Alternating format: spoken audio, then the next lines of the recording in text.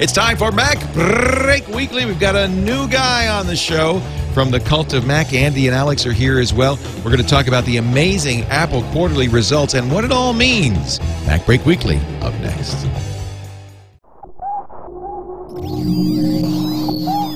Netcasts you love.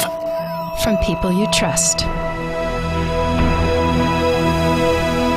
This is Twit. Bandwidth for MacBreak Weekly is provided by CacheFly at CACHEFLY.com. This is MacBreak Weekly, episode 244, recorded April 26th, 2011. Salty Snacks. MacBreak Weekly is brought to you by GoToMeeting. Meet easily with colleagues even when traveling or working remotely. For your free 30-day trial, visit gotomeeting.com and enter the promo code MacBreak.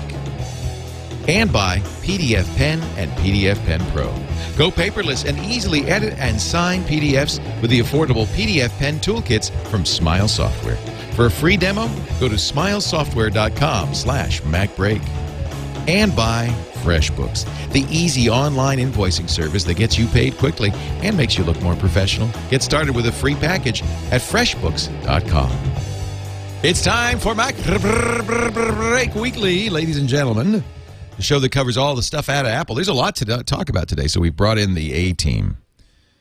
An unusual team that is very rarely all together for a show. I could tell that Andy Anako was trying to whistle the A-team theme, but couldn't remember it.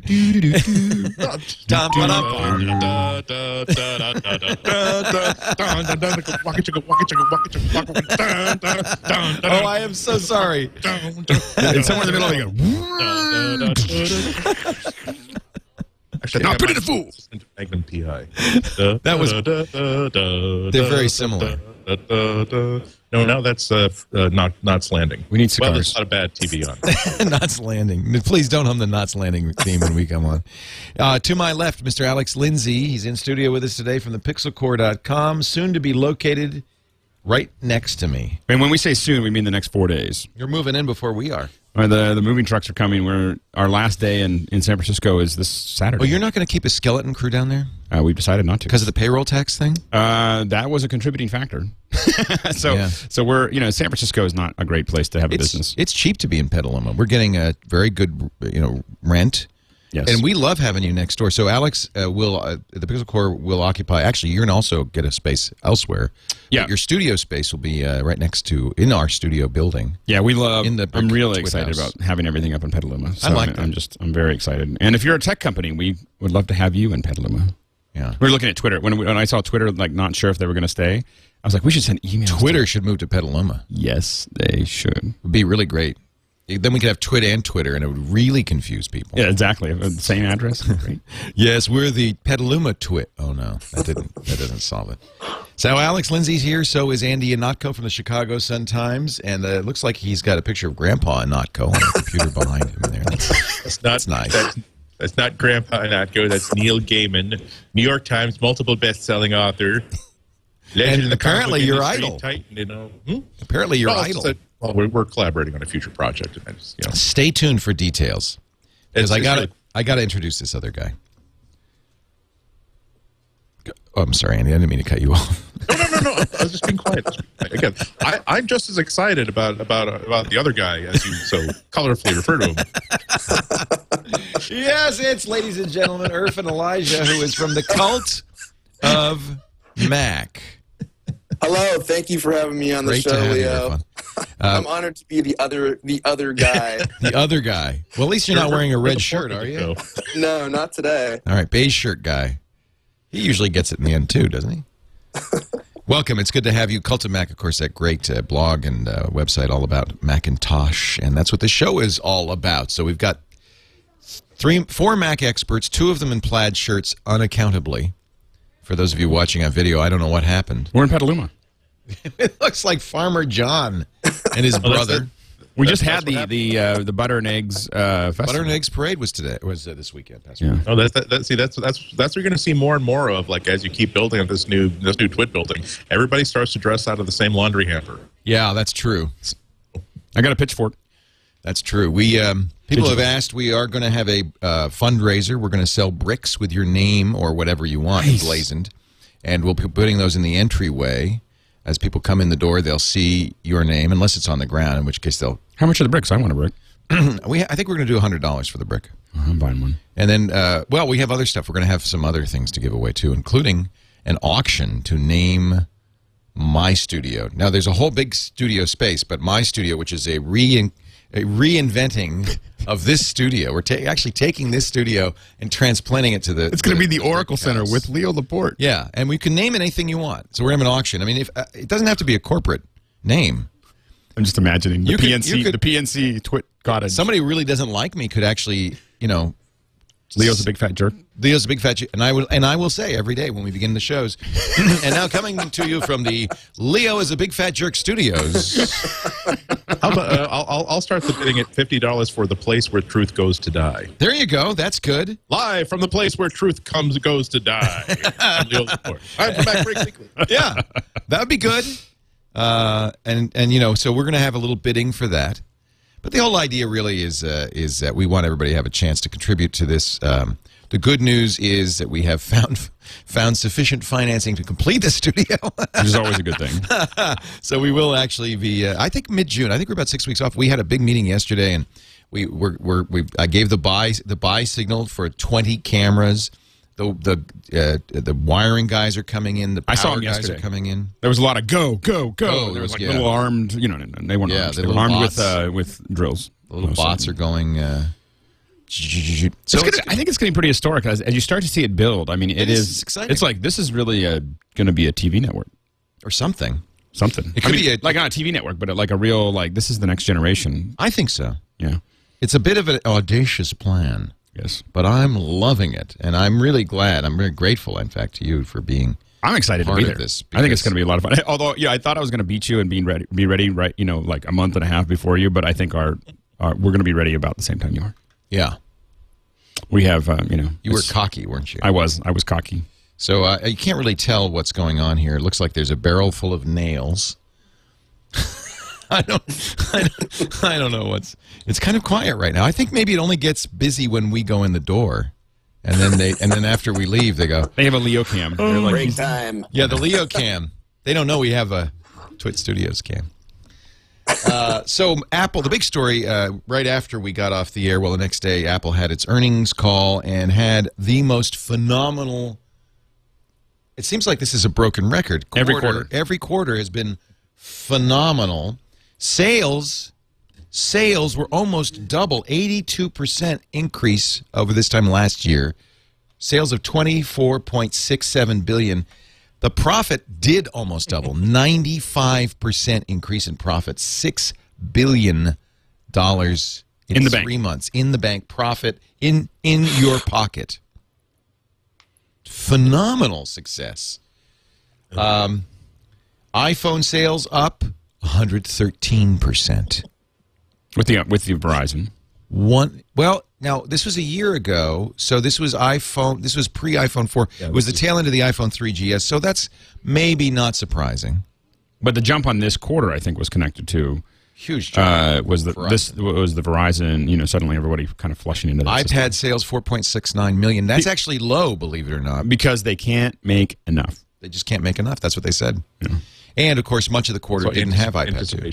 Say again? Also, certainly anticipation of the iPad 2 coming out. Right. So you'd expect a softer. Everybody knew the iPad 2 was coming out, so yes, exactly.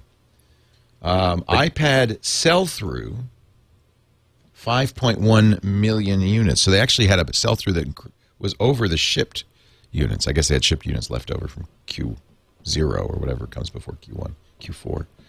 Mac sales up 28%. Asia Pacific Mac sales up 76%. Now, I have to say that with the addition of Thunderbolt, I have to say that this year I'm more excited about Macs than I have been probably in 5 years, because I think that it really is going to change a lot of things. You know, I think that that's a big transformation. I think they're going to see huge sales all year, because a lot of people like me are going to buy new computers just to have that connectivity. Right. iPod sales, the only I don't know if you call it bleak. It just means more people bought iPhones and iPods. 17% drop in iPod sales, 9 million units. But more than half of the iPods they're selling, more than half are iPod Touches. That's not a surprise. Right. I wish I could see a breakout on what models are still selling that aren't iOS devices. I think there's some really interesting bets to be made on what modifications Apple might make to the entire iPod line in the fall. I mean, the iPod Classic almost has to be gone.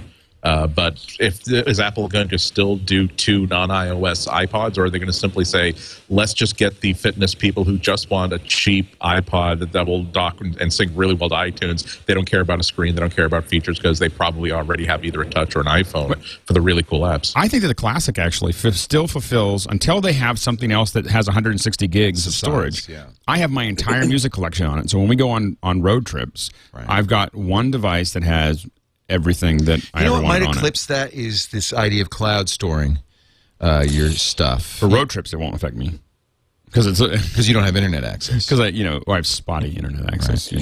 But the thing about the cloud too that I think a lot of people maybe don't think about is that technology is still a little bit of ways out. I mean, when you use 3G to access your data, I mean, first of all, it's slow. Right. So you're always going to be waiting. I mean, anytime I try to use Rdio and I don't have music sunk to my phone, I'm waiting forever for these songs to download. And then and my second point is that it drains your battery. Whenever you use 3G, your battery goes down so fast. It's so nice to have things stored locally, like on an iPod Classic. And I would add a third point, which is that all of the companies now are introducing bandwidth caps. So you're going to want to be a little careful, a little judicious. It's funny. I got on the new iPad 2 I got a Verizon package, and I thought, I'll never use more than 3 gigs in a month. I actually did.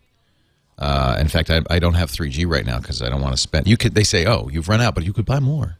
And I thought, I think it's a really interesting dichotomy that you brought up. It's like as all these companies are moving to the cloud, you have the telecoms and the cable companies. They're trying to limit how much you can access your data. Yes. So one company's moving one way, and these other companies are moving the exact opposite direction. I don't think it's a coincidence. I think, Irfan, that these companies know that this is what's happening. They're looking at Netflix. They're looking at iTunes, and they're saying, "Whoa, not on our watch, baby." Or if you do it, we're going to charge you for it. Yeah, we're not going to just let everybody march in here and have unlimited bandwidth. So I think it's not a coincidence. It's exactly why it's happening right now. You still would have to, for most of the caps that are related, you really would have to watch a lot of movies. No, not movies. I mean, movies. Okay, so no, I did the math. Not on for ours. wireless caps. Oh no, wireless. You're I'm right. talking about wireless absolutely caps. Wireless. Yeah, absolutely. Yeah, that's a difficulty with a lot of these different pricing plans too. I mean, T-Mobile on their in their Android tablets, I think, kind of has screwed things up where you can either get 250 megs per month or you can get 4 gigs per month, and spend $25 a month more than you can for the iPad 3G package. And that's nice, and it's nice to have 4G, but I wish there was something in the middle. There's just nothing practical between those two. And 4 gigs is still not quite enough that you can simply decide, you know what, I am going to watch several episodes of The Daily Show, or I am going to watch the Conan O'Brien Show every time I miss an episode, because you'll definitely, that's why you steer into the Starbucks. And AT&T, even landlines, Comcast has a 250 gig limit. Yeah. That'd be hard to go through that, but AT&T's is 150 gig. I mean, they start high and then they say, well, we're protecting you from bandwidth hogs. Those guys will really eat up all your bandwidth. I gotta say though, AT&T's. I mean, if you guys if anyone watching is using Uverse, I'm sorry. I mean, I can say this because my parents-in-law are not watching the show. They have Uverse, and it is the worst video quality I've ever seen in a cable network ever. I mean, I constantly look at it, and I just don't, because I don't want to do what I did to Scott Bourne, which is. So do the macro blocks bother you? He was so I don't want to do this thing where I say that. I don't say anything. I just watch. See that rainbow on your DLP projector? Yeah. Because then for the rest of their life, that's all they see. So I don't say anything, but I'm just like, holy smokes, is this bad? And it's not sharp at all. And the scary thing now is that a lot of times I'm finding that my experience with Netflix is better than Comcast. It looks pretty good, even at 720p if you have. It's caching. Yeah. Yeah. When you get an HD, if you have enough bandwidth, it's pretty good. I mean, 720p, but I watch it on 60-inch screens all the time. I love it. Yeah. Of course, I have a 60-inch screen in every room of my house. Yeah. Every room? No, in the bathroom? Just joking. Yes, Netflix and Apple TV is the reason why I don't have cable in the living room of my house. Right. Because good enough. Hey, I'm not done. There's still more good news from Apple in the earnings call. It's kind of hard to believe that there's more. iTunes Store sales of $1.4 billion in a quarter. They don't give a year-to-year on that. Gross margin. This is how much their profit margin is. The stock market thought it'd be analysts thought it'd be 38%, 41.4% margin. Wow, that's pretty darn good. I mean, I don't know what's typical in the technology industry, but no, it's good. I know, when if we came anywhere close to that, I'd be jumping up and down. I think that the thing is that that what Apple has done is they've really they own the crowd that's willing to pay that margin, and they're making everybody else compete for the crowd that will not pay for that margin. That's what makes it challenging. Apples are more expensive. You still hear that when I recommend an Apple on the radio show. Oh, it's overpriced. You sometimes even hear. But then people, I think they start to realize that, well, one of the reasons that that PC you bought is so cheap is there's no service or support. They've unbundled that. So do you want service and support? Well, that's going to cost you. Sometimes they use cheaper components. And also, I have to say that the game changer as you start to use stuff like the Mac App Store, which I'll just come back to, is that because you can install it, I have a bunch of computers that are all registered. Yeah. And I can install... Is it 5?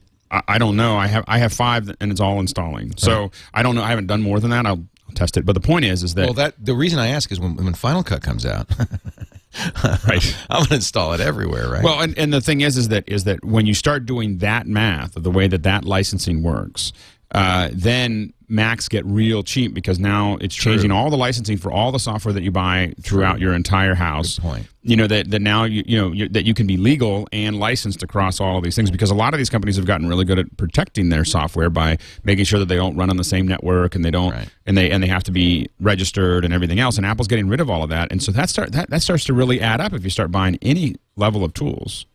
That's a big issue because I have a couple iPads and a couple iPhones, and all of that stuff is I just sync it up and it's not a big deal.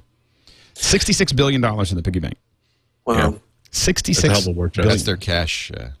They could bail out the banks at this point if they wanted to. Do a lot with that. That's a ton of money. They could buy the record industry. That's a scary amount of cash to be sitting on, because not only is it the ability to get into whatever business they want to get into, it's also the ability to buy a company that it thinks is going to produce a technology that other companies can really, really ride into town on and simply say, we hired this company. We really just wanted its talent and its video compression codec. That wonderful product that was going to sync the iPhone in 2 years. Maybe we're not going to act la la la la. Yeah. Lala. I'm not done. Apple stores, 71 million visitors. That's up 50%. 50% over last year. Apple says we don't need to go to trade shows. We've got the stores. There's a trade show in every town going on all the time. Highest, I believe it's the highest income per square foot of any store chain in the world. I was so skeptical when they announced these, and boy, have they proven me wrong. Store sales up 90%. Store sales up 90% year to year. That's $3.19 billion. Their cash, as you said, is up. It's $65.8 billion. That's up. I do have to say about the stores, $6.1 billion more than last year. It's not going down. Well, and the thing is, they do everything right at the stores. I feel like you get the attention that you want, but not so much attention that you feel drowned. Everything's easy to find. You're doing a good job. It is, people can. There's almost never a line because everyone's walking around with an iPhone that can scan your credit card.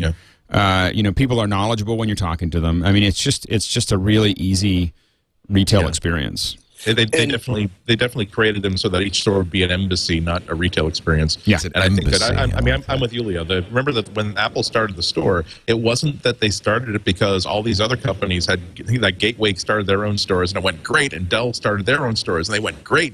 All these companies decided to start their own stores and they went belly up within 4 or 5 months. So it was such a radical thing for them to do. Right. But Apple's idea was number one. They made really great management decisions from the start, where the Apple stores were all company owned and always done at the corporate level. It's some of these other companies decided to simply say, well, we'll hire this guy with retailing experience. We will have him start a chain of stores that we will then lend our name to. So this is yet another example of how when Apple decides to be a control freak about something, it's not because they want to be jerks. It's because they have an idea and a plan. They know how to make something work, and they want to be able to say, a few years later that, oh, by the way, our revenue is still up 50%. We're still producing X dollars per square foot. I mean, if there's places in certain city areas where you can buy a crystalline substance that is not as profitable per square foot of space. Probably because they don't sell anything that's quite as addictive as an iPad. Well, so instead of setting up these corner drugstores on the wire, they should have set up Apple stores. Well, you know, when we talk about moving into, this was in the New York Times, when we talk about moving into an industry, keep in mind, Apple has $66 billion in the bank. Netflix market capitalization is $13.2 billion. Oh, they could buy so much stuff. With cash. Yeah. And it wouldn't even, that'd be like 2 quarters worth of cash for them. But I don't think that's Apple's way. I think Apple, if they said if we wanted to be in that industry, they just would put Netflix out of business by doing it better. Yeah, no, I don't. I agree, but I'm just saying that when they want to move into an industry, you know. It's interesting that they haven't. They're sitting on that cash. It's a great point, too, because like if you look at a company like Microsoft, who has a lot of cash, and they're using it for all these different things, you know, they're putting their hands into all these different markets, and sometimes they, you know, something sticks, and oftentimes they create a product that is, you know, unsuccessful, and they have to squash it soon. And, you know, Apple really takes on that philosophy that if they can't do something really well, there's no point even going to try. So here they have all this cash that they're just sitting on, and they could be using it for all these different things like a lot of the companies out there do, but they're like, no, we're going to save this until we really have a good use for it. I think it's classic Apple. Wi-Fi grids. That's what I think they should do. It would cost them $15 to $20 billion.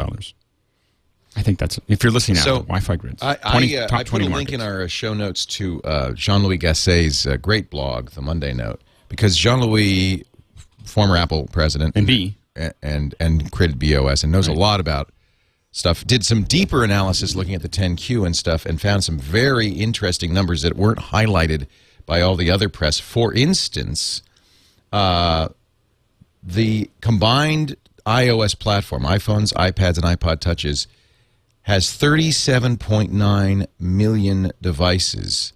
That's 59% more than Android. So iOS is super strong right now, 37.9 million.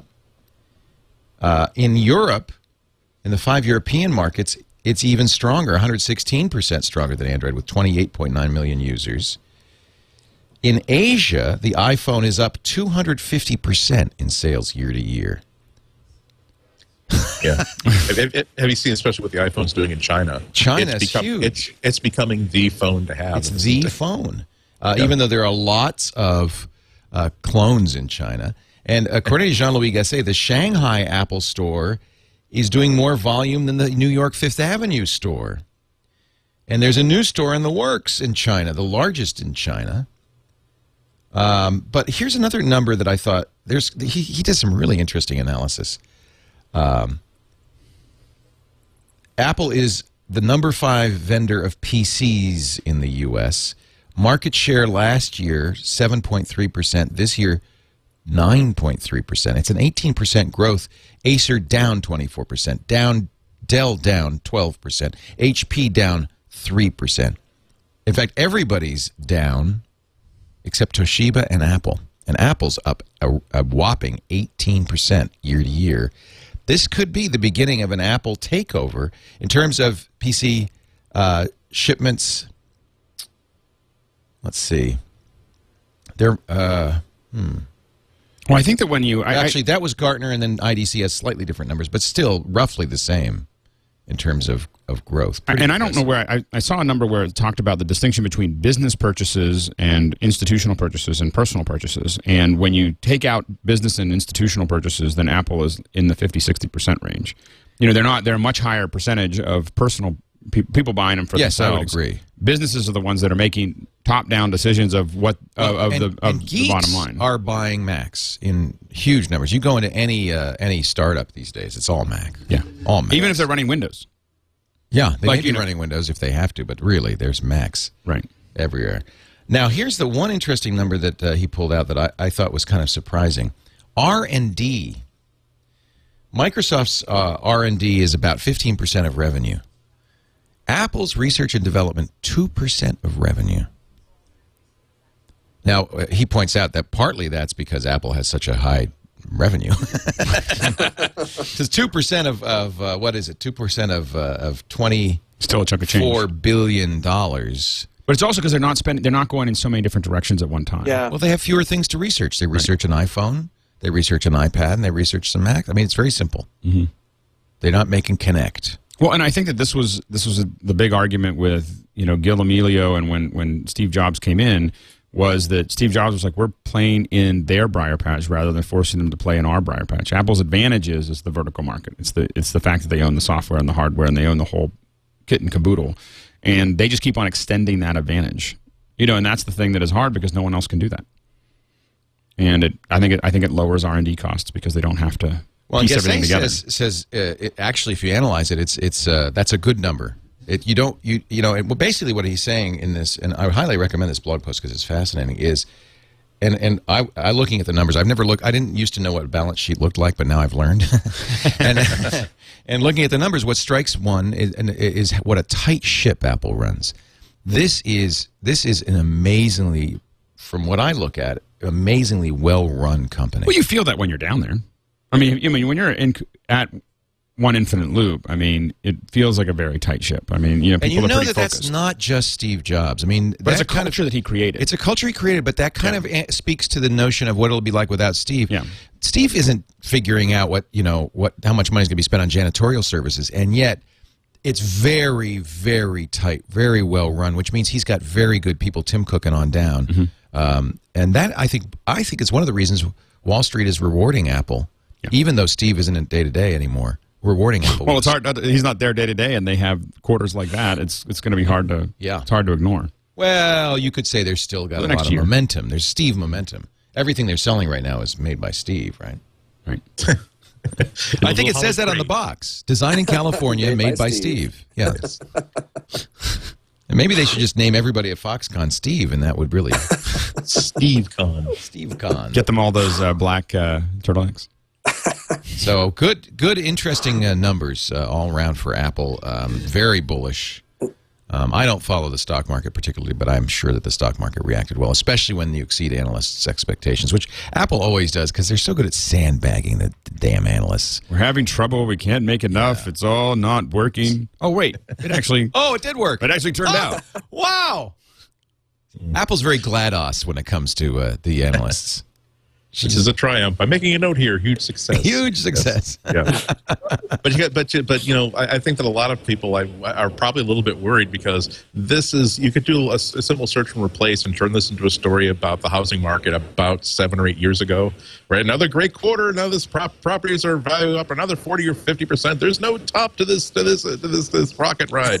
And I'm kind of wondering how long it is before we remember that we've seen over the past couple of years that Apple has come up with an absolutely knock the industry on its butt product pretty much once a year for the past 2 or 3 years.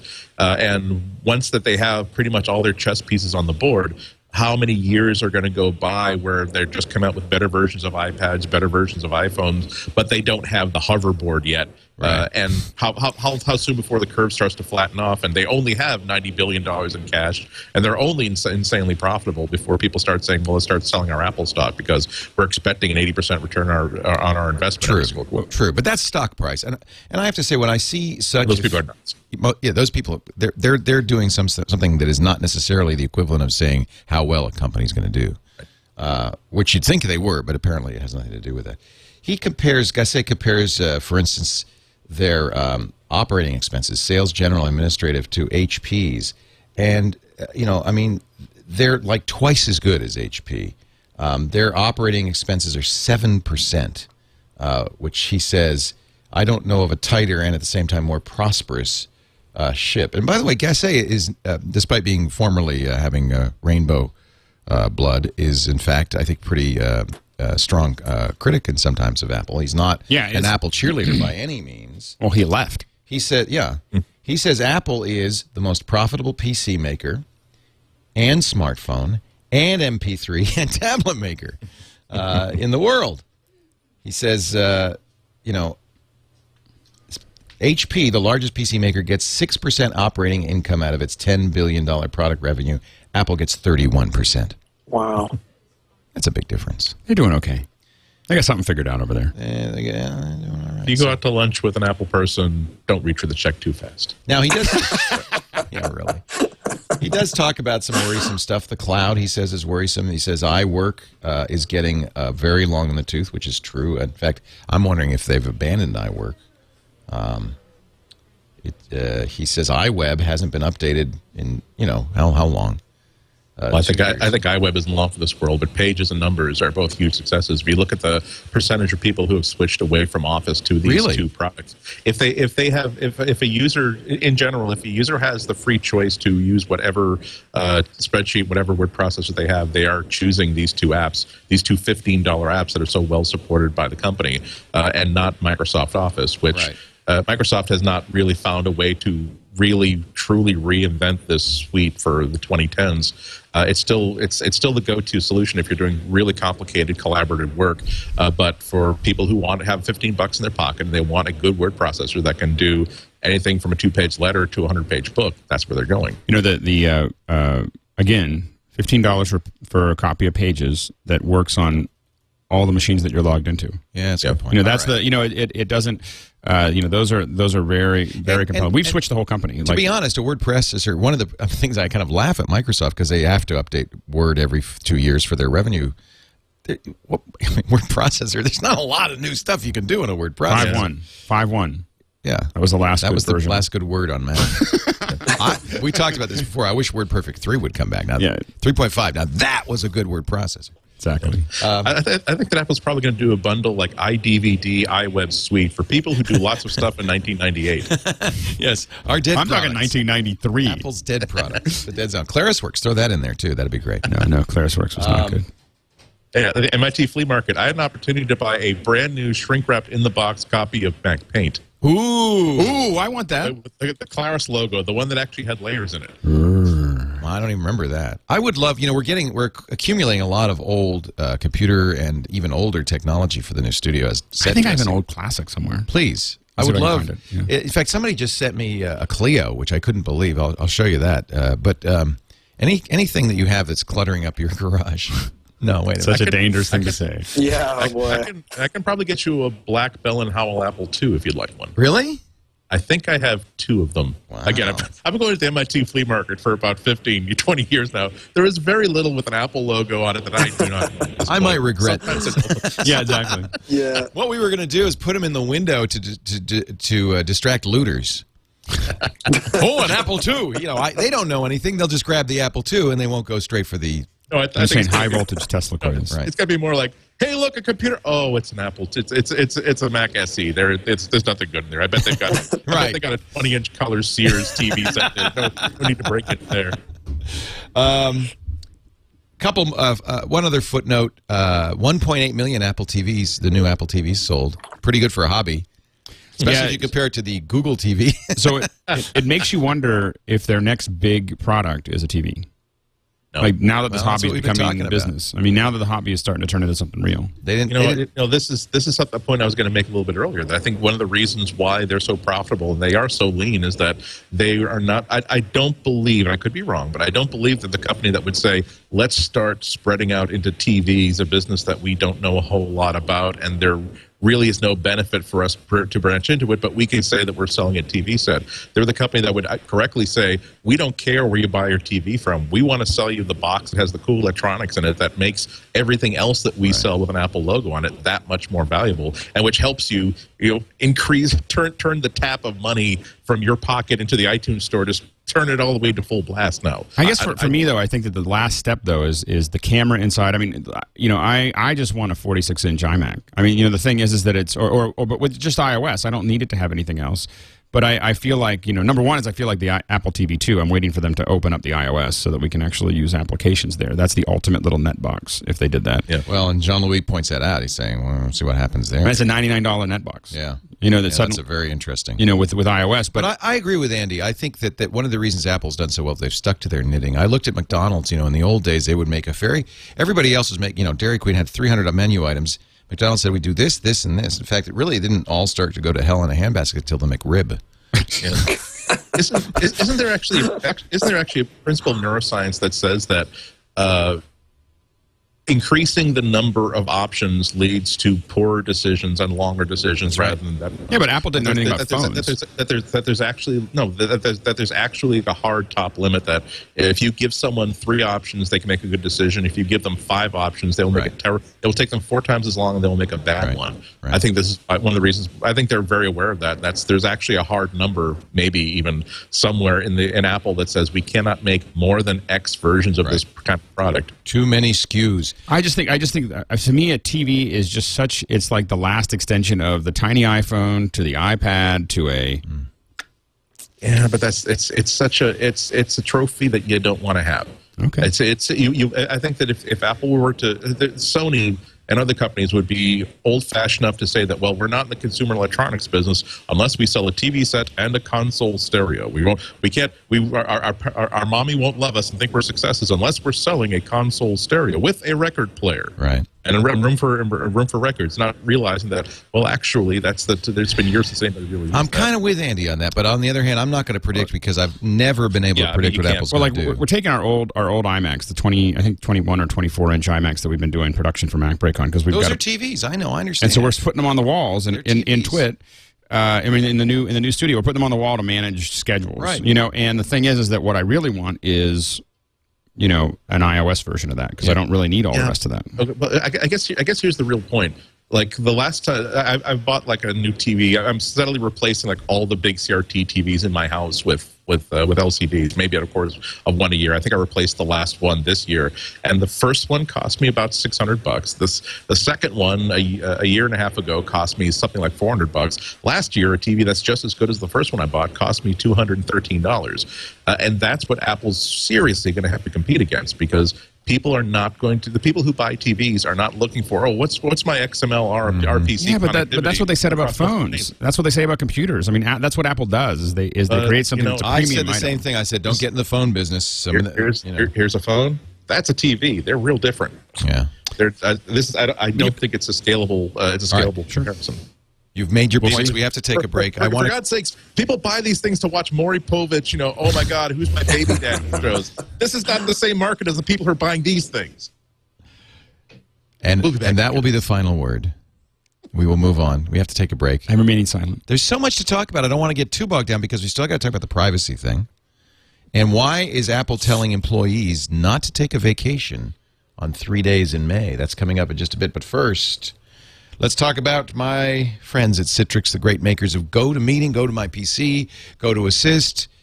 Of course, the great Citrix Enterprise Remote Access. These are the kings of remote access. And GoToMeeting is the king of online meeting services. I know you have other choices, and I encourage you to try them all.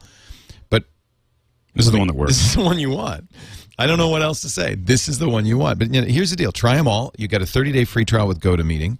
Have your next meeting with GoToMeeting and see how people react. You could start the meeting so easily. You could do it an email invitation that, by the way, includes a real phone number because that's built in. They've got a voice bridge built in, as well as the ability to click a link and use your built-in computer speakers and microphone and have the meeting over VoIP. It even works on the iPad. The GoToMeeting app on the iPad is free. And as long as you're within, I haven't tried it on 3G, but I would think it would work with 3G as well. You can just wander anywhere and have a meeting. That's just amazing. Mac, PC, cross-platform, easy to use. And that's important, too, because if it's a sales presentation, you don't want to say, oh, hey, client, I got to make you do all this work to do the presentation. Very simple. They click a link.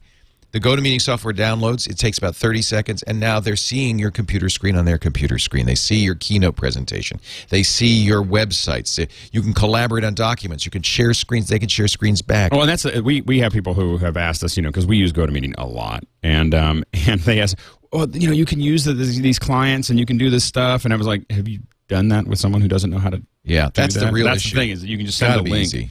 To do that. It is fantastic. I want you to try it free for 30 days. Go to meeting.com. Click the Try It Free button. Use the offer code MacBreak. G-O-T-O, meeting.com. Offer code MacBreak. 30 days free. So there's no excuse. As many meetings as you want, by the way, as long as you want. You just pay a flat monthly rate. I think it's $49. That includes the voice bridge. That includes VoIP. That includes all the software. It's amazing. Free for the first 30 days. Go to meeting.com, click the Try It Free button, and use the promo code MacBreak. Please do use MacBreak so that we get credit for it. Yes. I don't want them to think that some other show drove you to it.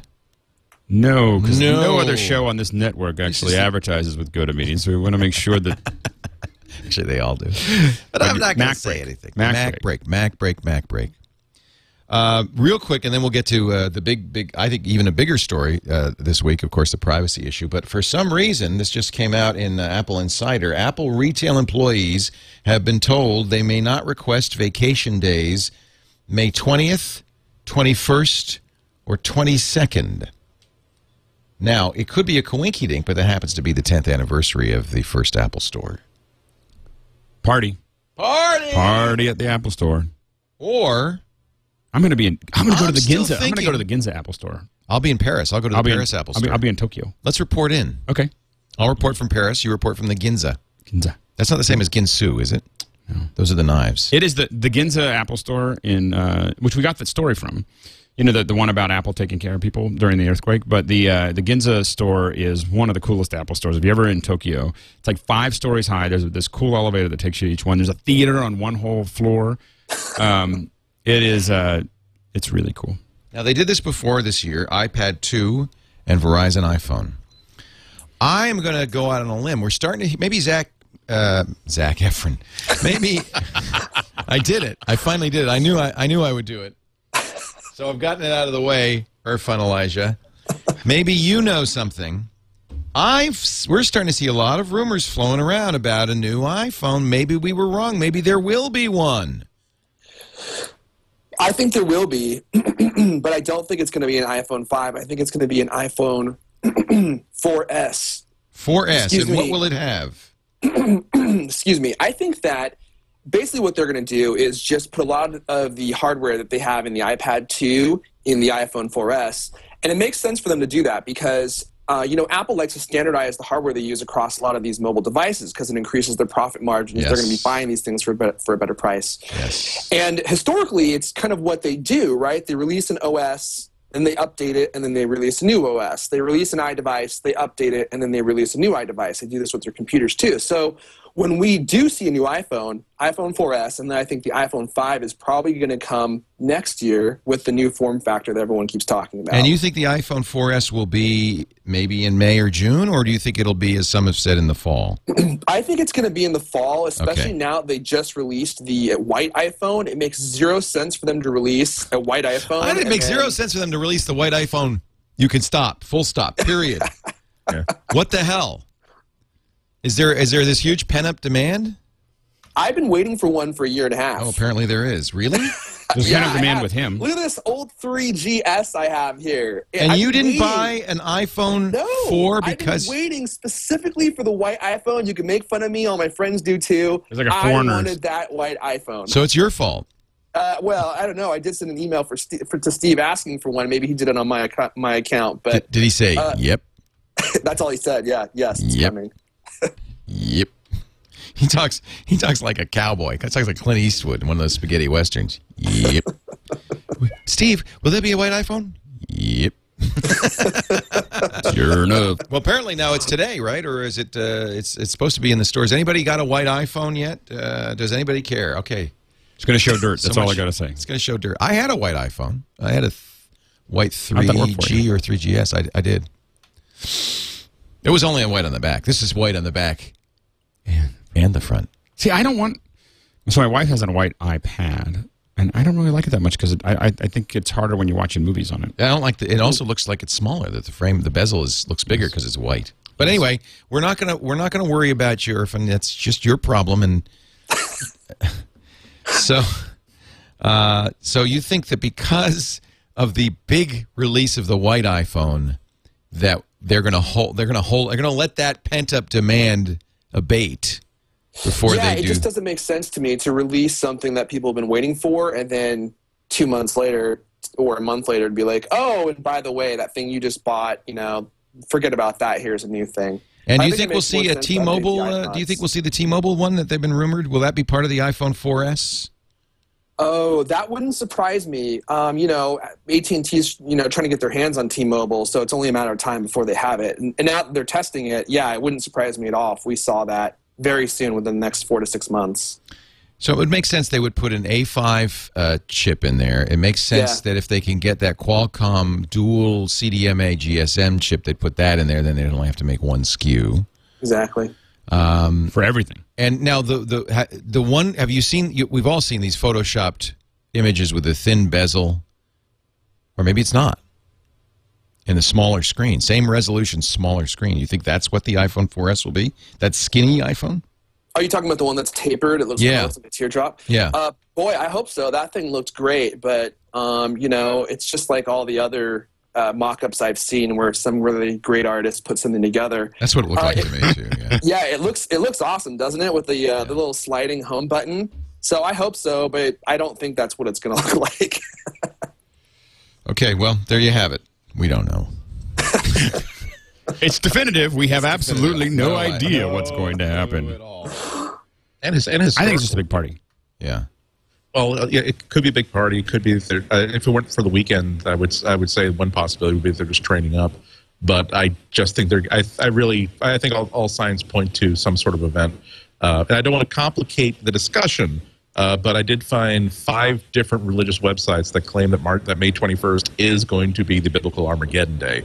So maybe they want the whole Apple family to be together so they can usher in the tongues of fire. You know, it might turn out that during the rapture, it turns out if you're an Apple user, you're going to heaven. And they're just preparing everybody. Well, they're getting them all. Get everybody to the stores because that's where the liftoff is going to occur. The stores, it turns out, are not just stores. They are spaceships. I'm going to get my running shoes and this is my Scientology theory here, is that all the Apple stores are actually spaceships. We've been part of this religion for a long time. We're all going to the Apple store on the day of Armageddon, and we're all blasting off while the Earth just folds into nothing. Here you will receive your black Nikes May and 21st. your purple shroud in the mail if you register a product. If you did not register a product in the past 30 days, you can purchase them for a nominal fee at the App Store. Now, Arnold Kim posted yesterday on MacRumors.com yet another picture. This one of an iPhone 4S with a bigger screen. Actually, it's from Mike Gadget, M-I-C Gadget. It looks nice. Who knows? I don't know. It looks cardboard, to be honest with you. It doesn't look real. It's just has Apple ever gone that far to build such a radically new device when they have useful devices already in the chain? Their history has always been bring out the new one and deeply discount the old one to keep all the Android competitors at bay. So I honestly can say that I have no hard evidence one way or another, but I suspect that we'll see. We'll see an iPhone 4 that suddenly goes for $149 to $99, and an iPhone 5 or iPhone 4S that retains the same price point. All right, let's talk about the privacy issue because it broke this week. That did we talk about this last week? I guess not. I think it happened Thursday. It happened after, yeah. And I have to say, I downloaded. There's a little program that you can download. I posted mine. I was a little disappointed with mine. It didn't look like it was actual GPS coordinates. It looked like cell towers. No, cell towers. It's not GPS. It wasn't very accurate. In fact, it was cell tower and Wi-Fi. Well, also realize that there are 2 different pieces of data going out here. The app itself, the people who released that app intentionally fudged the location data so that it could not be used for bad things. That's why if you look at the results of your map, every single point seems to be on a square. They're in a row. That's the degree of that's the fudging. They rounded it off. Right. However, the bad news is that the actual data is far more accurate. The good news is that, like we've been saying, it's not GPS. It's not direct. It's not getting information directly from the GPS radio. It's getting information from cell towers, which it's then converting into a calculated guesstimate of what the GPS coordinate is, and that's really all it is. And Wi-Fi access spots. It's the AGPS, it's the assisted GPS. And the Wall Street Journal yesterday, they've been really hot on the trail of this story. They say even if you turn off location services, which makes sense because you're turning off the GPS, it will still collect and store that location data in the SQL database. So that was Apple's response, is, well, you can opt out by turning off location services, but the Journal says no. In fact, actually, Apple hasn't had any response to this location gate, except I'm looking again at MacRumors.com. And again, you never know when somebody says, oh, I got an email from Steve Jobs, if it's real or not. So take this with a grain of salt. But this is what MacRumors says. One MacRumors reader emailed Apple CEO Steve Jobs asking for clarification. Steve, could you please explain the necessity of the passive location tracking tool embedded in my iPhone? It's kind of unnerving knowing that my exact location is being recorded at all times. Maybe you could shed some light on this for me before I switch to a Droid. They don't track me. Steve's answer, oh, yes, they do. Yeah. And this is the important part. We don't track anyone. The information circulating around is false. If Steve sent that, I don't think Steve sent that because it's not true. I mean, there's a file on your computer that has your tracking. So I don't think he would. I don't think he would deny something that's say something that's patently false. Right. Or it could be, I did not have sexual relations with that GPS tracking database. It depends on you have to say, okay, is Apple tracking users? And one possibility is they can say, well, no, we're not tracking the users. We're just trying to build a database of Wi-Fi. We're trying to build a database of Wi-Fi hotspots. It's a Skyhook. We can then exactly to replace the Skyhook database. So no, we're not tracking you. We're just trying to build a database of these things. And some guy forgot to purge the cache as it should, and now there's this. Well, I don't know. Actually, that seems credible to me. To be honest, we're keeping because So the idea of Skyhook is, and if you've always wondered, well, how does it know from Wi-Fi where I am? Well, Skyhook is a commercial company that does this, that they basically drive around. Google was doing it too. This is how Google got in trouble, driving around, matching GPS coordinates with Wi-Fi access spots. Having that information, then you can triangulate somebody's location, not as well as GPS, but pretty well with Wi-Fi only. The Skyhook database is used by a lot of companies. I don't know if Apple uses it in the iPhone. I believe Apple does use it, but it obviously would be way more accurate if you had every person using an iPhone uploading information. You can really triangulate that well. So all you need to track, if you're doing that, is not personal information, but merely Wi-Fi access spot name and GPS location, and then periodically upload that to Apple. That would be commensurate with the Apple TOS. Right. Was the data is the data on your phone, Andy, anonymized? Can you tell if it's you? If I looked at the database, I didn't see anything that I could directly link to myself. I guess they know it's you because they're getting it from you. Right. Well, I mean, they could see they're two different and brick wall separated issues here. Number one is why this phone is recording this data, and I really think it's just something internal where it's saying, here's how we can basically improve the performance of our location services. Here's how we can essentially rebuild this database that we don't have to pay money for. It makes sense that they do that. And that there was never any intention of this file ever being seen or touched by anybody. And so on that basis, people are being a little bit paranoid, being a little bit, Glenn Beck-ish about what Apple is doing.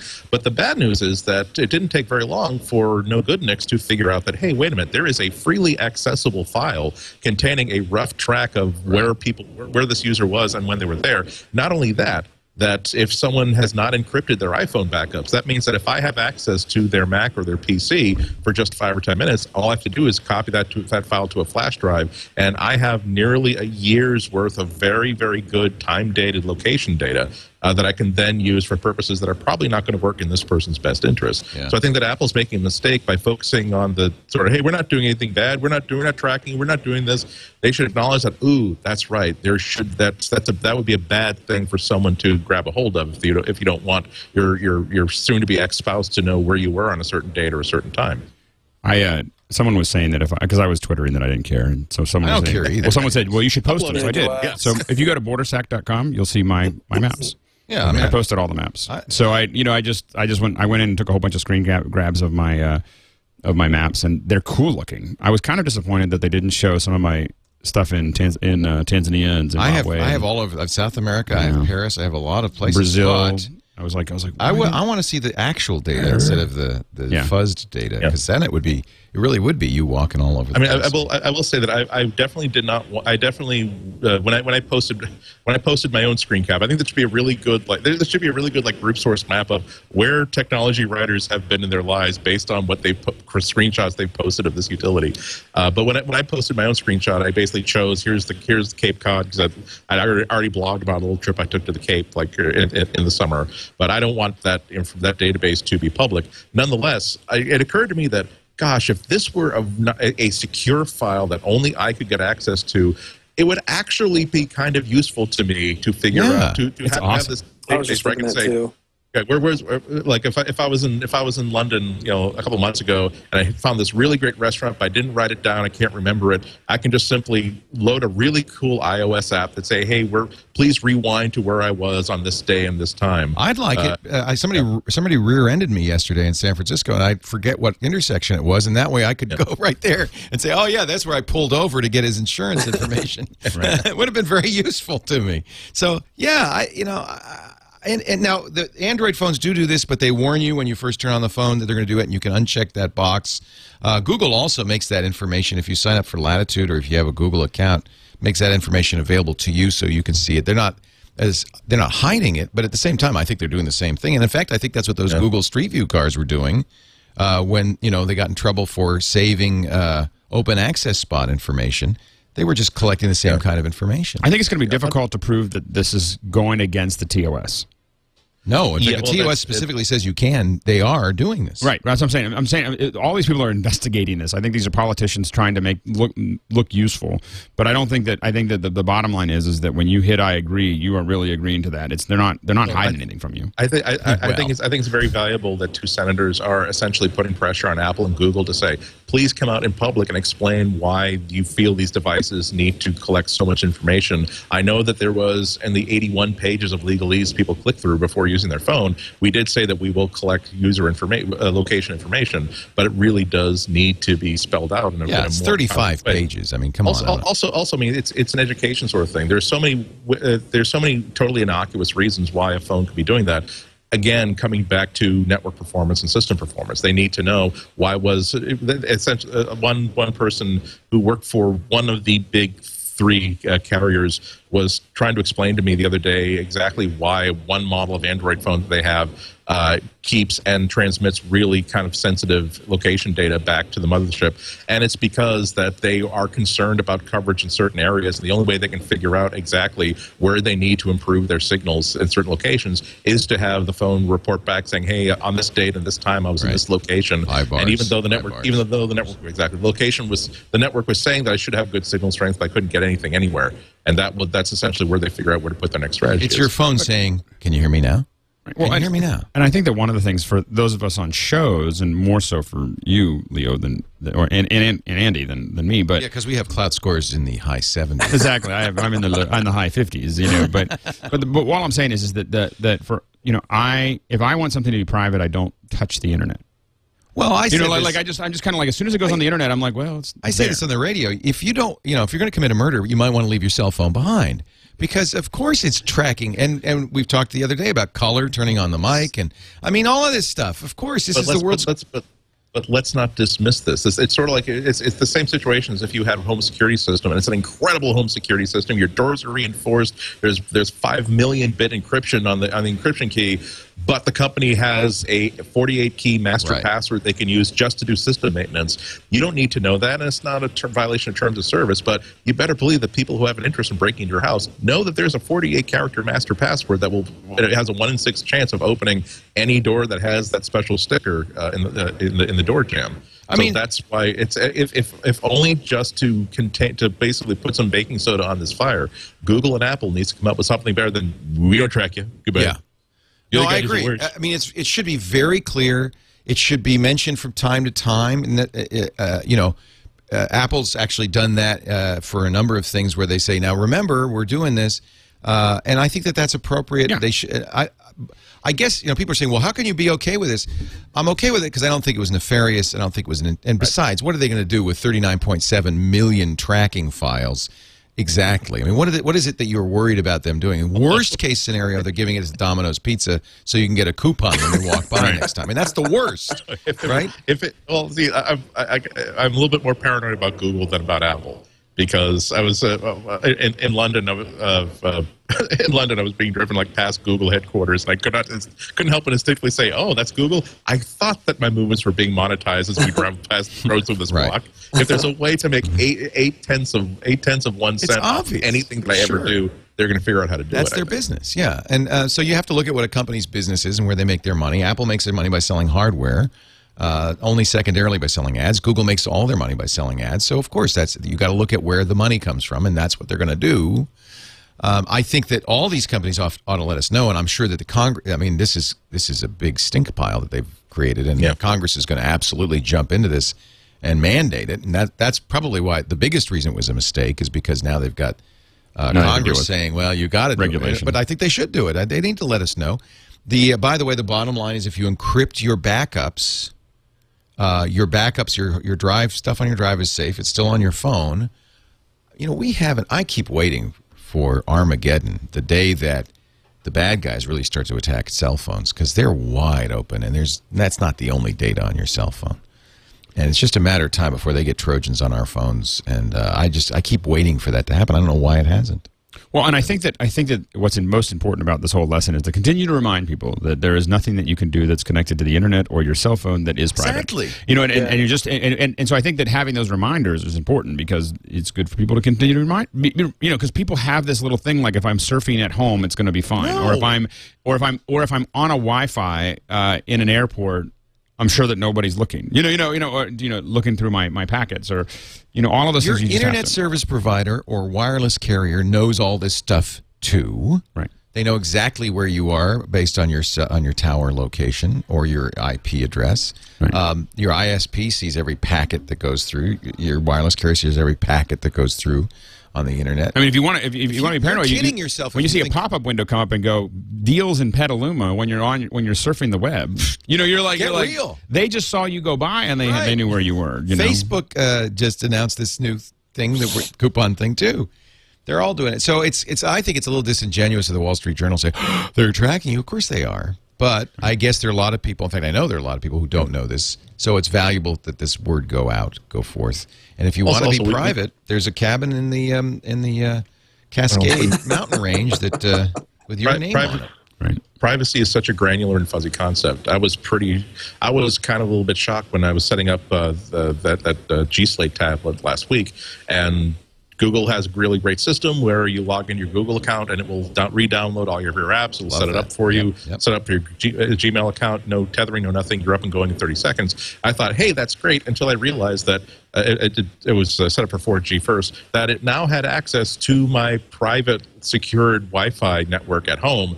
And like, why does it have access to my Wi-Fi network? And I realized that when I tested another tablet a month or two ago, I said, please synchronize data. It saved the password into the cloud. And I'm I'm kind of used to the idea of saying I'm used to the idea that something that private would not be included in the list of things that I've given permission for this service to back up into the cloud.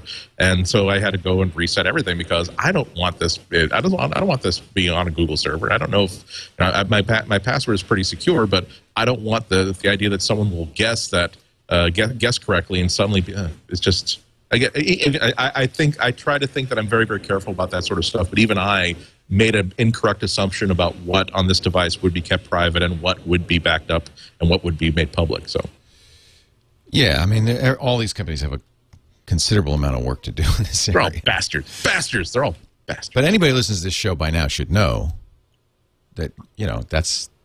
And, Apple says you can turn off location services, but get none of the benefits of location services, and then you're private. And so, yeah. And then then the question is why are you using your iPhone at that point? Like, if you turn off location services, it takes all the fun out of it. Right. Well, and even if you turn off location services, your wireless carrier still knows exactly where you are. Right. Let's take a break, come back with more. We're going to have to get Irfan to talk more. You're too shy. I've just been absorbing the wisdom. No. That's not the point. You could do that from the audience. We put you up on the stage here. No, it's our fault because we just basically are a bunch of gas bags.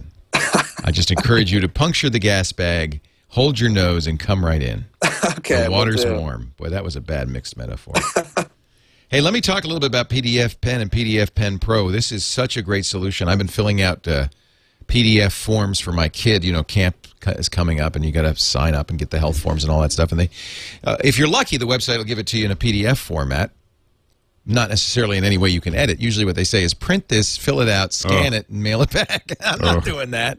That's why I love PDF Pen and PDF Pen Pro from Smile Software. Of course, I love Smile Software anyway. I've been a big Smiles fan for years. They used to be Smile on my Mac, and now they're Smile, and it still will make you smile. You can get PDF Pen or PDF Pen Pro on your Apple App Store if you choose. We don't happen to get credit for that if you do, but I'm not going to make it hard for you. Or just buy it online. It's a really great tool to make PDFs easy to edit. You can change the PDF without going back to the original. Go paperless with their built-in OCR.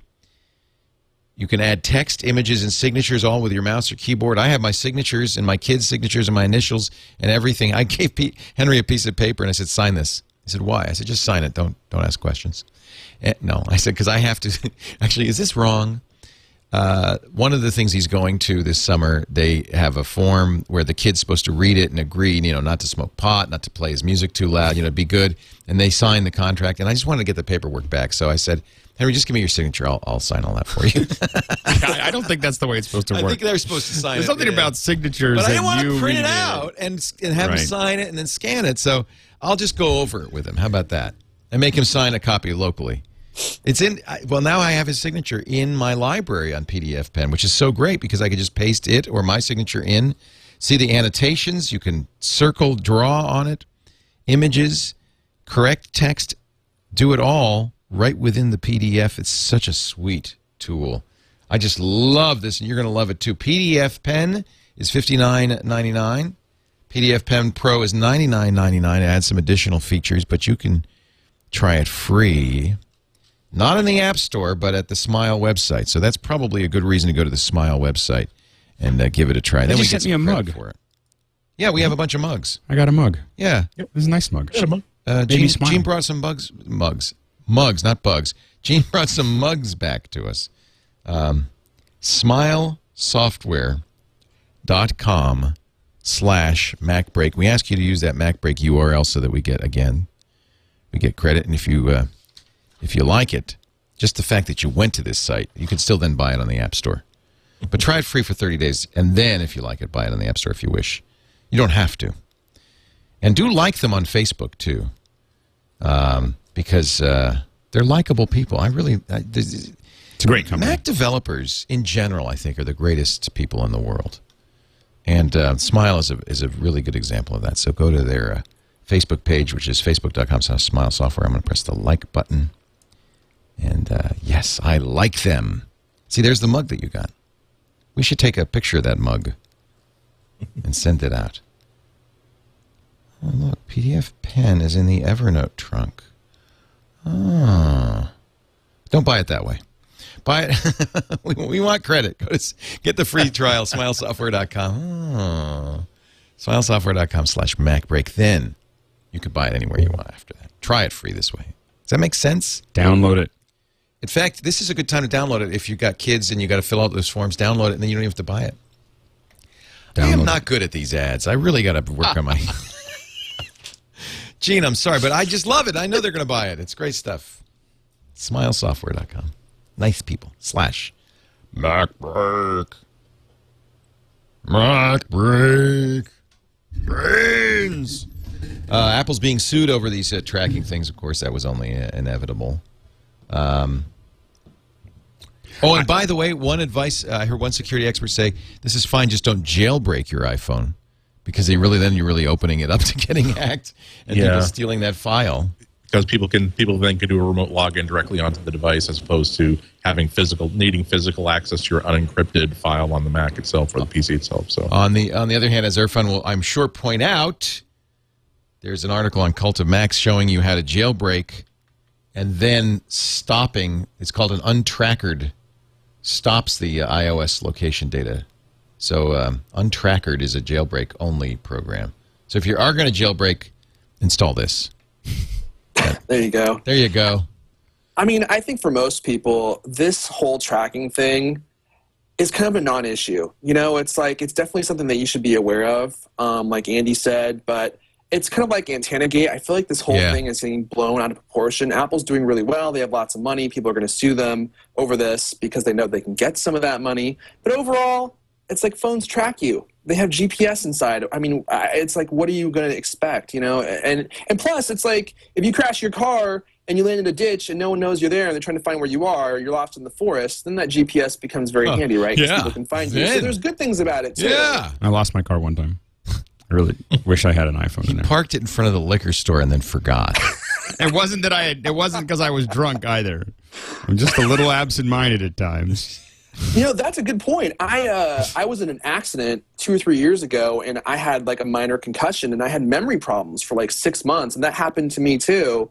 And it's the strange feeling when you come out of a store and you have no idea in the middle of a city where your car is.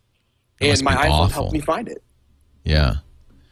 Well, and that's another point is if you use Find My iPhone, that's not going to work if you turn off location service. I guess all I'm saying is, first of all, of course they do this. What a surprise. Second of all, I think every company now, it behooves them. It's really important that they at least let you know and periodically remind you we're doing this so that people at least have the choice. That's all. Not only that, but if you're going to store that data even for a completely legitimate purpose, be aware of the fact that this is an incredibly important it's an incredibly important file that needs to be secured against access from no good people. And that was an error. That was clearly a bad mistake. That was an error. In our office, when we have data like that, and it can be private company data that we've recorded or something like that, we call it fissionable material. So that's the short note. Like when we hand them a disk, like this disk contains fissionable material, and that means that there's a whole different set of rules that apply to that data. I'm more concerned about companies being stupid than actually being nefarious. The Boston Globe just a few years ago, one of the worst breaches of customer secured data ever, because I guess they recycle paper like from the office, like in the printing department. So for an entire Sunday edition, like thousands and thousands and thousands of bundles of newspapers came with like a little top sheet that simply had, this is Zone 8412, but it was printed off of the recycled paper that someone had used to print out a complete customer database on every one of the subscribers. So basically, every 50th paper came with a free list of confidential personal information of all subscribers. It was a bit of a black eye for the newspaper industry that has already been reeling from a lot of hits in the past few years. So, according to Paul Allen, and by the way, thanks somebody in the chat room. That's actually his handle in the chat room, somebody, for passing this along from the unofficial Apple weblog. Steve Jobs is monomaniacal. This is an interview that Paul Allen did. He's got this book he's peddling with the Sunday Times. He praised Apple's almost unbelievable turnaround since Jobs returned to the company in '97. But he also said that Jobs is monomaniacal. Well, what a surprise! Is he telling us anything we don't know? Oh, better than CEOs that are multiple maniacs. Yeah, you don't want. Yeah. What does that mean? I think it means he likes to wear a monocle, right? And that funny hat that he wore. Yeah. People from personal Zeppelin that hovers around the campus. It means he is a monomaniac. Means he's obsessed with a single thing, and I think that actually that's probably fairly accurate. He is obsessed, and we are the benefactors, and we are the benefactors. So nothing wrong with that. And that single thing is awesomeness. Yeah. Oh, what a horrible, horrible personality trait. Yeah. Let me see. He also had some nasty things to say about Google founders Sergey Brin and Larry Page. He says, I chuckle when I see people pushing the boundaries all the time of what they can do to monetize things, capture things, and then say, we're not evil, as if their default is not to push the boundaries. This is kind of talks to our privacy conversation. He says, if your default is to push the boundary, go for it. But don't say you're not evil. That's a good. I think that's actually pretty. I praise Paul for that. I think he's actually fairly accurate. Did you see the interview in 60 Minutes? No, I didn't. Did you? Good. It was good. I'm dying to see it. I'll have to. There's a 60 Minutes iPad app. It's probably on there. Yep. The 60 Minutes iPad app is actually awesome. I just have to say, you can watch all the little segments. I've kind of stopped watching on TV. Oh, I shouldn't have said that. No, I think they probably are just as happy if you watch it on the iPad. If they're not, they better get happy. Yeah, because they made it. Because it's kind of the future. Yeah. Irfan, where did you get this video of a guy who looks a lot like Steve Jobs? Oh my gosh. if you haven't watched that, you should check it out. So there was this video circulating on these Asian websites of Steve Jobs practicing his iPhone 5 keynote. And it's this guy kind of far away, and he sounds like George W. Bush. And he's saying the most stupid things about the iPhone 5. Like, it's going to have its own version of smell-o-vision. and my favorite part is at the very end, he's like, I need my shoes, you know? So he dons his classic running shoes that he wears. And he does this quick, like, in-place foot shuffle, and then he compares the lightweightedness of his shoes to the light, airy weight of the iPhone 5. And people thought this was real. That is just bizarre. And I couldn't believe it. That is just super bizarre. I mean, the whole video, I'm wondering if it was made as a joke and people actually saw it and then maybe started taking it seriously. This looks like the video that I shot at the iPad announcement, actually. Apple has designed digital sync technology. And it's right here. Speaking of lighter, am I barefoot here? Do you mean your shoes? Yeah. Your shoes, please. It's coming up. This part's great. I think this was done in a high school. That was a great live read, by the way. Oh, they're so comfy. Like an iPhone 5. Can we start from the top? Okay, from the top. He sounds like, can we start it from the top? Yep, we're going to do it again. Someone's written a one-man show that he's trying to get back. That's what it is. And then I like the page. I can't read anything on the page, but it looks like I can get noodles. They need to have that guy at the next Macworld. He needs to give the keynote. Wow. Wouldn't that be funny if Steve Jobs says, you've all seen him on the internet. Now here he is. Well, they are retooling the Spider-Man musical. Maybe he's going to be like a character. Fly in. Mac users are more educated and less likely to ride Harley motorcycles. I kept seeing this in my feed all week, and I kept trying not to read it. But I managed to somehow see it anyway.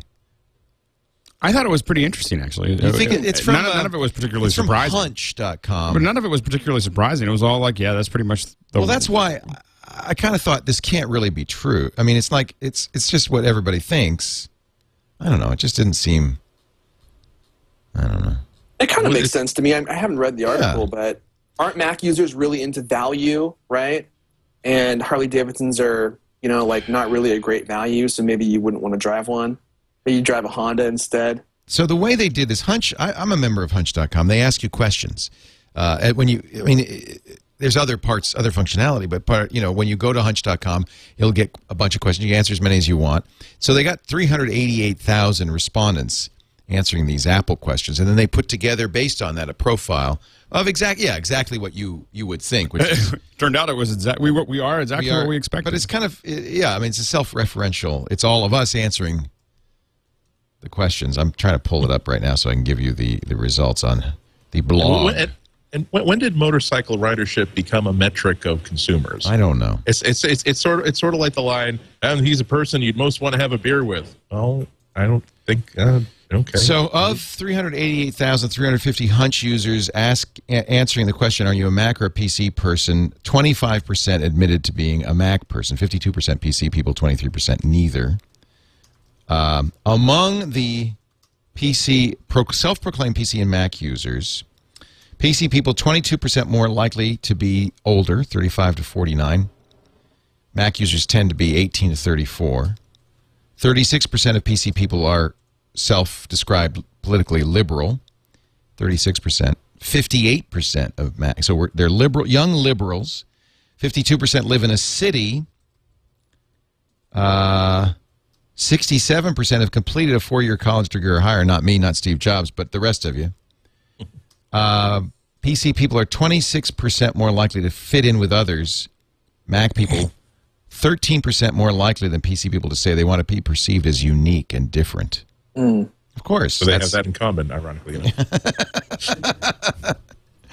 Mac people are 50% more likely than PC people to say they frequently throw parties. We're party animals. You frequently throw parties. I do throw parties. Yeah. Andy doesn't seem like he throws a lot of parties, though. I throw for my stuffed dog and for my Batman action figures. We have a wonderful team. Yeah, it's a close personal friends. How about Irfan? No, they cats. You throw a lot of parties, Irfan? Oh, all the time. Go to parties, throw parties. When I was in college, I threw epic Please parties. explain this to me. PC people are 33% more likely than Mac people to say that two random people are more different than alike. Mac people tend to say people are more alike. PC people tend to say people are more different. I don't know what that means. That's because Mac people run into other Mac people and decide that we're all alike. We're all alike. Because you know that in an airport you can walk up to a person with a Mac and start talking to them. PC people are more mathematically inclined? Yeah, because they have to figure things out themselves rather than having There's a certain muscle in their brain that works better than damn, there's still no tip calculator for my Windows phone. Okay, let's move the decimal point over one place and then double. What's the? So the Harley stat actually gave you a choice between a Harley and a Vespa. And 69% of PC people prefer the Harley to the Vespa. 52% of Mac people prefer the Vespa to the Harley. That in no way surprises me. I'd rather have a Vespa. You guys, Vespa, Harley? Vespa. I'd rather have a Vespa, too. I think I'd look less stupid on a Harley. Ah, that's about right. One in four.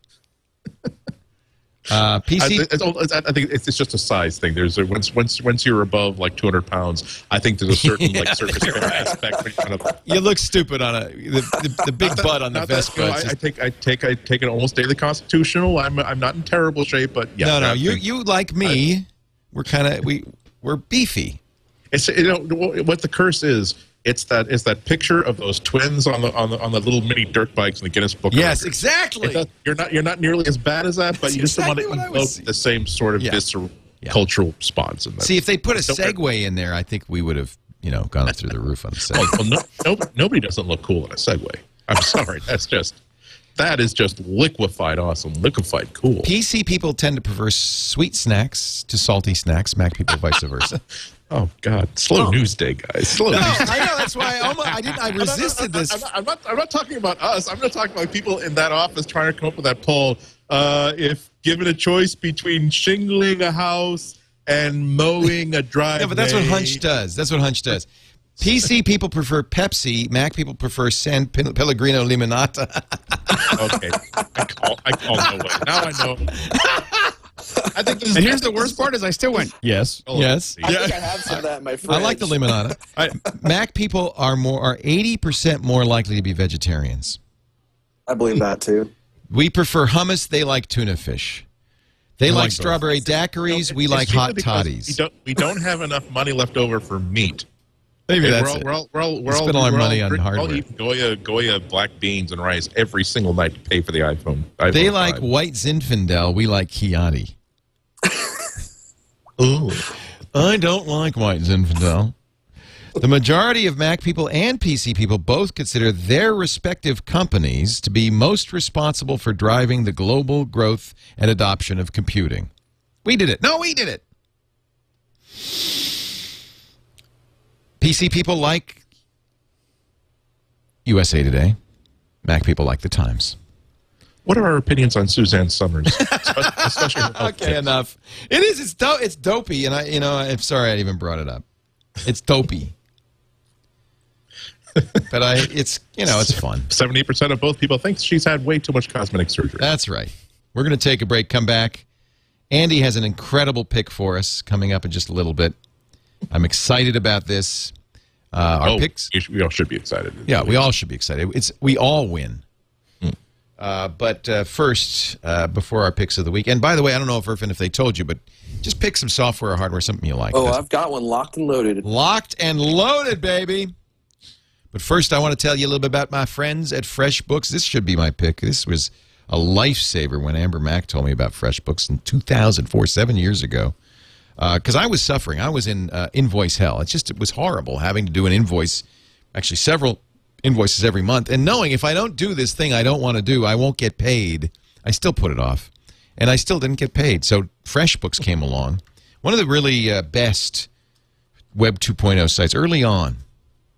And I think Amber told me about the site not because she wanted to save me time invoicing, but just she said, this is a great site. Like, this is just kind of how web apps should be. And of course, 2 million people later, this is the invoicing place. I mean, it's so great. Easy online invoicing. Try FreshBooks.com, and you will get paid faster because there's actually a Pay Me Now button on the invoice. People can use their credit card or online payment services like PayPal and Authorize.net to pay you. Automatic payments, if they agree. You can have automatic invoices and payments. You just kind of completely step out of the way, let the computers handle it. Let the robots do it.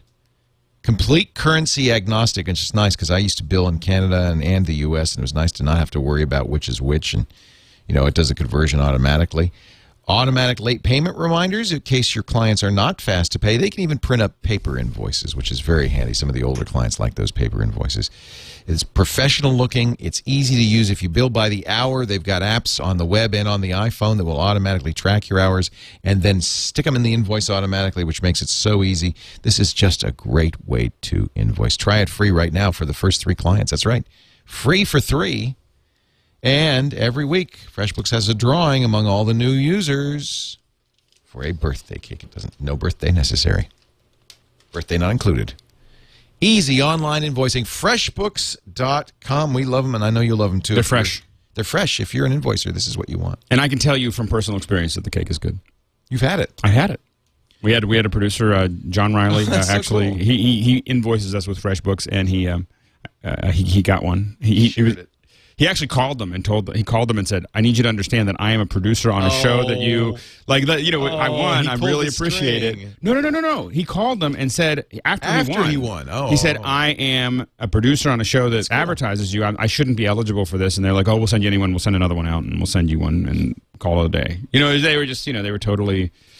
And then we went to the office and we had. Have we ever received a birthday cake? Uh-oh. I don't believe so. Well, he actually won, though, randomly. But he uses because he uses FreshBooks. Like, he was using FreshBooks, and he signed up, and he won as a user, them not knowing that he was a producer. Got it. And then he felt like he needed to tell them that to make sure that they were clear. Irfan is locked and loaded with his pick of the week. Irfan Elijah from thecultofmac.com. What do you like? I have been using an app called WaitBot. It's by the guys that made TweetBot. They made ConvertBot. And basically, it does one thing very well, and that is it helps you track your weight. And every day you enter your weight into this little app, and then you can graph it, and it shows you, like as the month goes on, as the years go on, like how your weight is going up and down. And I really love this a lot because one of my goals in life is not to get old and huge. Yeah, I can like prevent me. one of those things. Yeah. Hey, it works with this. It works with my scale. Yeah, it will even connect with your scale wirelessly if you have one of those withing scales. The withing scales, which I do. Withing scales. Yeah. Oh, you do? Oh, wow. Yeah. That's really how I cool. tweet my weight. Cool. Do you actually tweet your weight? Yeah. Well, what do you think? Leo's scale. It has to do something. That's awesome. It's got to have something to do. So I use this because I also work out, and it helps me know, like if I need to increase my exercise load per week, if I need to stop eating some particular food. And it's beautifully made. The UI is fantastic, as all the TapBots apps are. So I would highly recommend it. It's only $2. Great app. It's really great, and I have to say that I have the Y Things scale as well, and I'm slightly obsessive. Do you use WeightBot? I started with WeightBot. Y Things has their own app that graphs and everything else that connects to it, but WeightBot will work great, and I love the interface for WeightBot. And when I first started dieting, I used WeightBot to track it every morning. So if you don't have the Y Things scale, you have to have. I mean, WeightBot is perfect because then I would just type it all in every morning. And I have to admit that typing it in, I was like, it'd be great if a scale was connected to my thing. Except so then typing I bought it in makes you a little more aware of it. Yeah. Well, exactly. My whole thing is what a lot of people tell you that you should only do it once a week. Right. I like to do it every day, and the reason that tools like this, like WeightBot and the Y Things are important is because it allows me to look at trends. Right. So I get lots and lots of sample points. So I weigh myself every day. It's about 5:30 in the morning, and so it's the same time, it's the same whatever, and I can see what my that's actually a good thing. And then I know when I'm getting in trouble.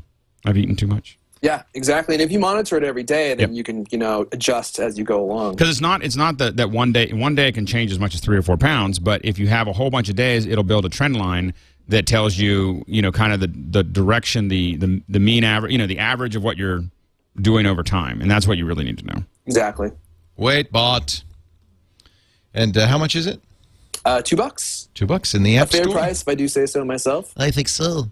A bargain at twice the price. Alex Lindsay, your pick of the week. So my pick of the week. Hold on, let me open it. So I was going to pick something, but it's not quite ready. I was all ready to pick something, and now I'm thrown off. I can. Go ahead. You want a break? I'll go. Yeah, go ahead. So this actually came about in a very roundabout way. It was a free, on the Amazon App Store for Android. Every day they have a new free app, which is great because it's a great way to get an app for free. And so I check every day. And they had this great radio app for free. So I immediately tried it, and then realized, oh, it's available on the iPhone too, and it's just fantastic. Oh, it's funny. Have I installed it on the iPhone? I haven't, but I'll show it to you on.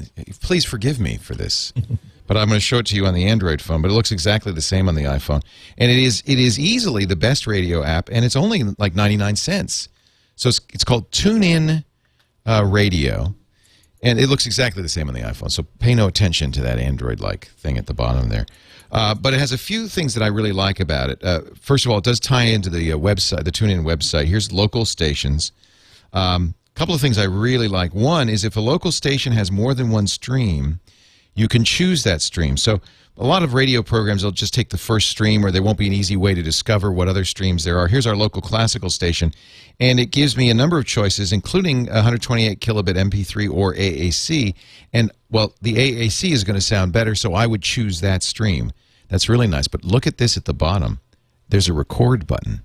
This is the first program I've seen that lets me record the radio stream as I'm listening to it for later playback in my iPod.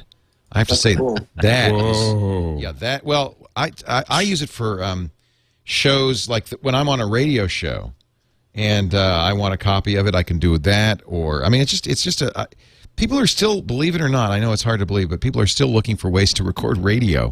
It seems kind of old-fashioned, doesn't it? Now that we have podcasting and all that. It also ties into their website where there's a directory of 50,000 radio stations. So you can create a directory for your TuneIn Radio. They have home versions. They have mobile versions. I have to say, this is absolutely, it has podcasts too. We're on it.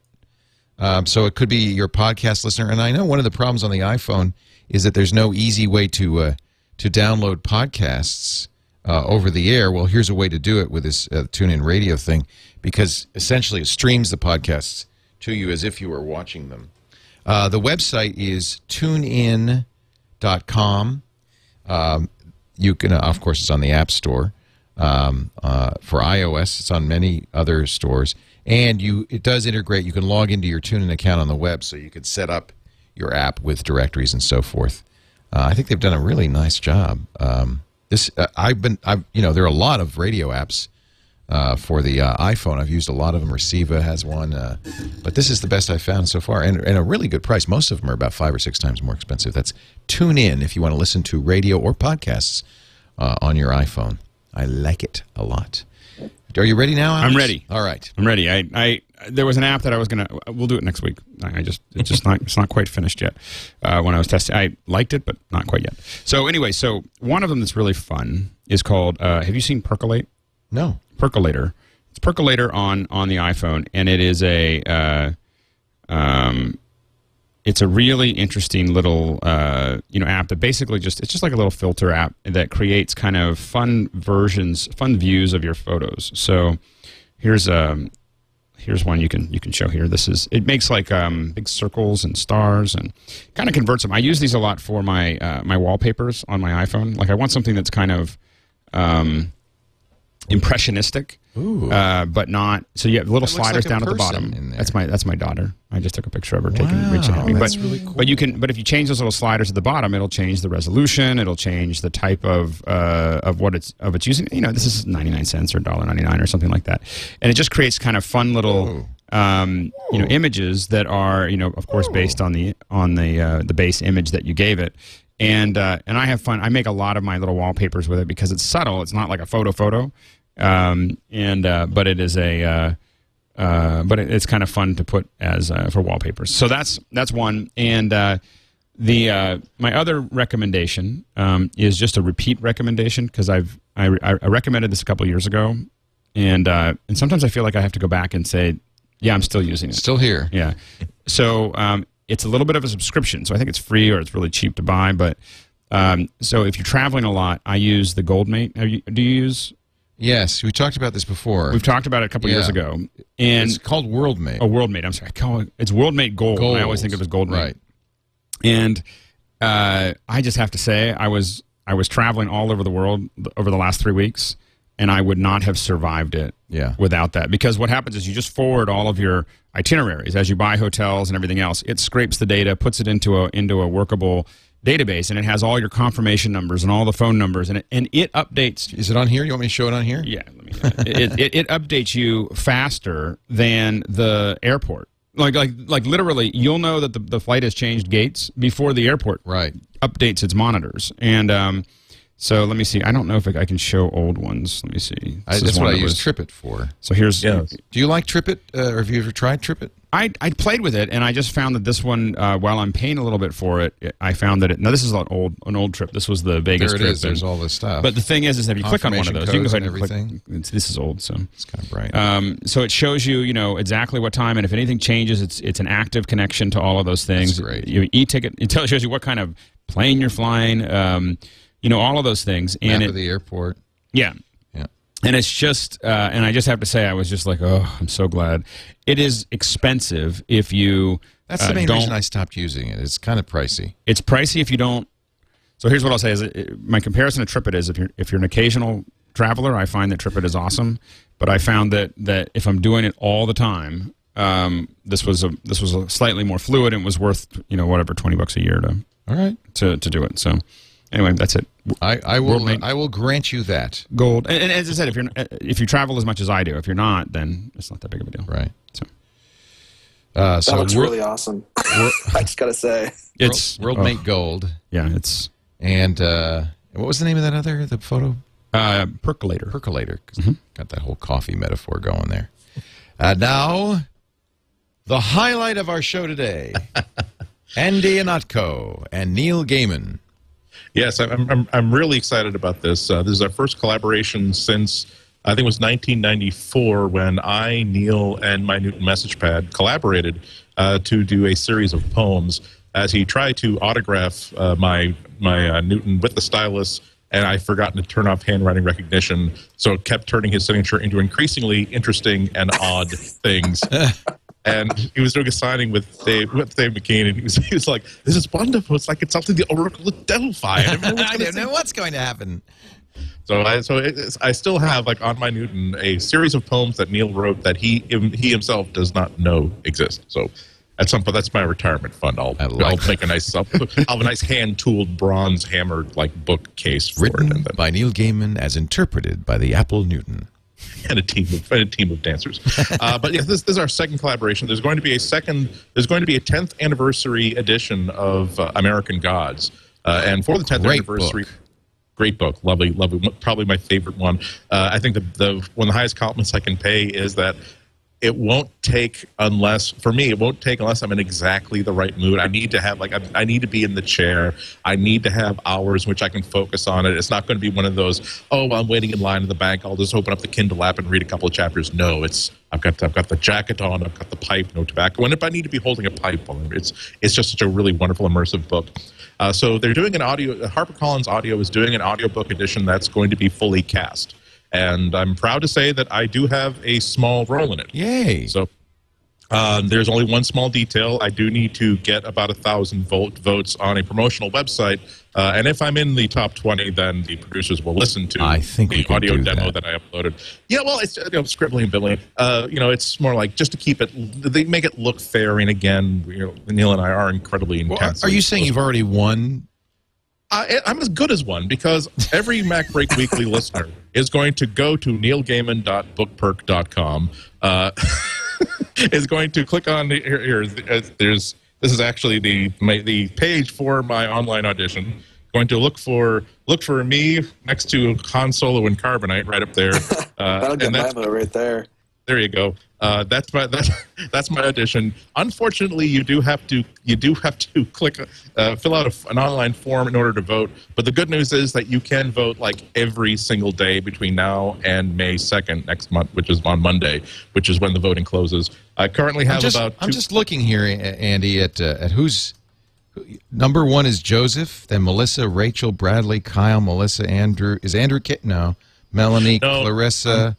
Michael, you're not in the top 20, dude. Well, and I hope to fix that. Unfortunately, I didn't know about this until a little bit later in the game. I only uploaded my demo about a couple of days ago. So I'm at like 200 and something votes. I believe I'll need about 1,000 more to place in the top 20. Now, how do we find your particular entry? Well, you can either hit the search box and look for Anatco, or you can actually post. If you want to take a look at it right now, I pasted the URL to my demo. Actually in the show notes. Oh, okay. So scroll to the very, very bottom. Go get the show notes. Oh, those. Everybody, and if you want to audition yourself, by all means, there's 20 people who are going to be listened to, so that's perfectly fine. You have to. There's a paragraph of text that you have from the book that you have to record. That's a good idea, right? And then you simply upload it to the site. Some of these are actually very, very cool.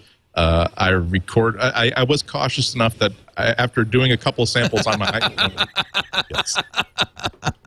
That's from my insider behind the scenes tour of Industrial Light and Magic. The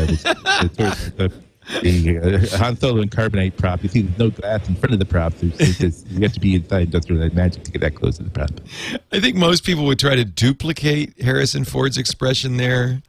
I don't know if you were trying or just failed spectacularly. Or it seemed like on some basis Han was just trying for a cheery wave. So I thought, yes, let's also do a cheery wave. Ah, yes. Cheery wave. Shall we listen to your Yes, absolutely. entree? This is Andy Yanako. Only 211 votes. We've got to get more votes for Andy. Shadow was not superstitious. He did not believe in anything he could not see. Still, he could feel disaster hovering above the prison in those final I punched the word disaster. just as he had felt it in the days before. That's what the pro would do. There was a hollowness in the pit of his stomach, which, he told himself, was simply a fear of going back to the world on the outside. Now, I don't want to spoil this by playing the whole excerpt. So exactly. So, I mean, that's good. That gives a tease. People are now going to be interested in listening to the whole 53 seconds of it. So, like I said, and you can also go neilgaiman.bookperk.com if you want a slightly longer essay about my desire to sort of hork into this contest and sort of try to see if I can get this role. You can go to anatco.com where I have a blog post about it. I've also made I know that you have to fill out a form in order to vote for this. And I know that you're going to try to vote right now. Every single day. So to reward people, if I do wind up in this top 20, I will record an hour-long audiobook of a public domain text, one of my favorite public domain books from Google Books. I will record a minimum of a 1-hour audiobook and release it for free under Creative Commons if I'm in the top 20. If I'm not in the top 20, then screw you. I'm sorry. I'll probably still do it anyway. But still, see, listeners, I'm just sort of just asking politely because that's you're very nice. You're charitable people, and I bet that it's I'm not sure if it's a union gig, but if I get $30 for it, that I'm a freelance rap writer in a rapidly collapsing market. $30 goes a long way. That's a lot of top ramen, folks. And so you have to create the account before you can search for Andy's fabulous submission. And Andy Yanako spelled IHNATKO. I have no idea. And you misspelled it right there. I did? Oh, IHN. See, even I think search for Anatco rather than Andy. I think my username technically is just Anatco. I can't find it either. IHNATKO. Let's try. You're at the 244. There it is. There you go. Yeah, your number. And so, ladies and gentlemen, let's just vote for Andy Yanako. A vote for Andy is a vote for peace, freedom, love, democracy, peace, yes. and the American way. In the end, I decided that if I don't get this role, I can deal with that. If I didn't do everything I could to cheat and stack the deck and be in that top 20, I would be disappointed in myself. I want to not get this role because professional voice casters listened to my sample and said, no frickin' way. Not because I wasn't devious, schemingless, and amoral enough to press every advantage that I have. So exactly. come on board the boat to hell with me. It's only a small sin. if you've been leading a relatively clean life, I'm sure it won't tip you over the edge. If it does, you know what? You're probably going to go there anyway. So why not have some fun? Awesome. From you, Boom. Already 264 votes, Andy. Five more votes. Just from you mentioning that on the show, I think that's pretty exciting. That's a testimony to you, Leo, and the power and the kindness of the MacBreak Weekly audience. Can they list? Do they list who's winning? Yeah, they do. Right? 274 now. Wow. They're not updating it live, so you sort of have to keep peeking back every few days. But I mean, we won't know. The heck with Jerry Lewis. This is the Love Network. Can you vote more than once? You can vote every day. So. Okay. So I'm going to vote again. Oh, I guess I've already voted today. And what's the expiration date again? May 2nd. The contest ends, or the sampling ends on May, and after that they will listen to the top 20 and make their pick. And producers, the fact that I am a well-placed media source with 50,000 Twitter followers and in a great position to promote this project, this wonderful, wonderful project, I want to make sure you cast me on my merits as a voice talent. Absolutely. And that hissing sound you hear behind him, that won't be there. American Gods, what a great book that is. He's now at 296. Yeah, he's doing all right. He's cooking. Keep up the good work. You. Go, Andy. And if you haven't read American Gods, do read it. And then Good Omens, which was the Terry Pratchett collaboration. Is that like a sequel to American Gods? No, that came out. That was I think Neil's first full-length novel that came out in the mid-90s. But yeah, I mean, for God's sakes, Neil Gaiman is one of those few authors where if his name is on it, I'm buying it. It's not even. I don't even need to sample it. I don't care that it's designed. Coraline, the first thing. Well, that's a children's book. No. Yeah, but it's Neil Gaiman, so I think it's This is awesome. It's awesome. Yeah, it's a children's book you should not read to your children. yeah, unless they're a little macabre. Just to keep just hide the sewing equipment for the next 11 years of their life, so they don't. No sewing. No sewing. All right, everybody. Thank you so much for being here. Thank you, Zach, for... I'm Zach. I had to do it one more time. Thank you, Irfan Elijah, for joining us from cultofmac.com. Absolutely, my pleasure. Thanks for having me. Everybody should visit cultofmac.com. It's a great site, great source for wonderful Mac knowledge. Andy and Atko, good luck with your campaign, your drive. Yes, again, I'm sure it's a big treat for Neil as well, because... No, it's not really a treat for him as well. I'm pretty much a nobody. But still, it'd be nice for me. I think it's a treat for Neil. I do. Well, life is a treat for him. He has an awesome life. He does. Reaping the fruits of his hard work and his creativity. As he should. Alex Lindsay's at the Pixel Corps, pixelcorps.com, for that great guild of multimedia artists learning and working together. And bordersack.com is your blog, pixelcorps.tv for the podcasts. And a reminder that I'll be speaking, and hopefully we're going to be streaming the 3D Advertising Summit in May 13th. From Kerner Optical. So if you're in the Bay Area and you're interested in 3D, this is the place to be. And if you are in the Bay Area on the 13th, come a day early, because May 12th I'll be speaking. I'll be the host, actually, of a very exciting TEDx. It's all happening in Marin. Yeah, this is in Marin. It is going to be a lot of new media types. That's why they asked me to speak. The communication revolution will be the topic. Olivia Ma from YouTube, Robert Tursek from the Oprah Winfrey Network, Jennifer Siebel Newsom, who's a filmmaker, John Perry Barlow, who's just the greatest, co-founder of the EFF, and I'll be the host. That is May 12th in Marin County. Where is that in Marin? Good question. I should find out. The Canbar Center for the Performing Arts. But if you go to tedxmarin.com, you can get all the details there. I don't usually plug my speaking engagements, but this is a TEDx is really fun. I'm going to go. Yeah, please come. Yeah. Love to have you. And that's my good friend... what's his name is producing it, so that's going to be great. Hey, let me... Sorry. That didn't come out nearly as well as you might have planned. Kirk Olson is his name. I remembered it. Let me just real quickly show you that, in fact, this is the TuneIn Radio program I was talking, and if you go to Talk Radio, I want to show you this because you might be confused. If you go to Talk Radio and you go to Technology... you will see, look right there, MacBreak Weekly. So this is a way on your iPhone, even if you haven't downloaded them ahead of time and subscribed, you can listen to our Twit live stream, but also listen to previous episodes of MacBreak Weekly streamed right to your iPhone, even if you didn't have the foresight to download it ahead of time. So that is a very nice feature. It's there aren't many ways to, I guess MediaFly has another way you can listen to our podcasts on the iPhone without having subscribed early earlier. This is a really nice little program for listening to radio. And there's our show on it. Just wanted to mention. MacBreak Weekly is live every Tuesday at 11 a.m. Pacific, 2 p.m. Eastern Time at live.twit.tv. And you could listen after the fact all sorts of places, including on your iPhone or on iTunes or the Zune store, should you still be using a Zune. But do not attempt to find us on the PlayStation Network. It's still down. Thank you for joining us. We'll see you next time. Another... What do I say? I say... yeah, get back to work. Time's over. Break time's over, kid. You gold bricks. What they say.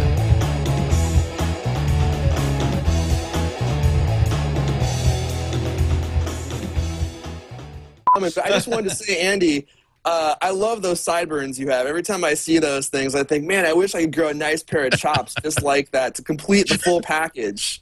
You see, I never know how, I do get that sometimes. I never say, I feel like one of those like inspirational characters in the movie that the lead character meets like for just 5 minutes. Like, you had the power of growing sideburns within you all along. There was never any sort of magical eyeglasses. I was telling Leander that from the right angle, you actually look like Wolverine's good-natured uncle. That's very good. That's good. I really like that. Although at a Comic-Con, like a writer who I really, really like, unfortunately said, hey, wow, those are great Wolverine mutton chops. And I felt as though, given the context, I had to say, no, I did not grow these out so that 24 hours a day I could look like Wolverine. I did it so I could look like Isaac Asimov. He did, however, get the adamantium fingers put in for that reason. That's the different story. We do need a picture of. I need to get Andy. You need to send me a high resolution picture of you holding out your hands like claws. Oh yeah, we can add them. We can and give me a mean look. And so what I need you to do is I need you to take a picture of yourself with like claws at the screen with a mean look on your face, and we'll make you into Uncle Wolverine. They are accurate in one respect. It says these are the people that I influence: my daughter and my scale. Yes, my scale has a clout factor of 31. Man, you're popular when your scale has a clout factor. Of course I influence my scale every time I step on it. I don't understand how they can... Well, you're definitely asserting dominance over it. I am very in-your-face sort of... I will step on you now. When it comes to getting weighed, I'm a top. I just got to say that. I'm sorry, there's a guy in the chat room named Shorty who says he has the same amount of clout as my scale. I'm so sorry. Maybe one morning you should step on him. And have I don't think... Yeah. Feeling a little lighter today, Leo. And then he can just tweet, ouch. It's not the weight, it's the red stiletto heels. Ouch. That's what I should do. You know what? I'm taking over that stupid scale account. And every day, instead of going to type my way, I'm just going to go, ooh, oof. Oh, little to the right. Oh, little to the right. Less bacon, Leo. Oh. What? One at a time, please. That never gets old. Right between the shoulders.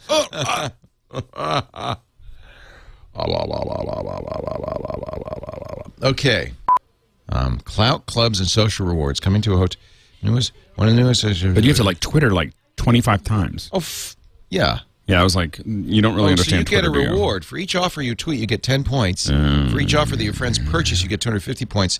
Accumulate enough they can be redeemed for free rooms, dinner for. Screw that! That's basically advertising. That's no good. They don't even give you cash. No, there was somewhere else that it was. Well, we were talking about it on This Week in Media this morning. And I have to find out more information.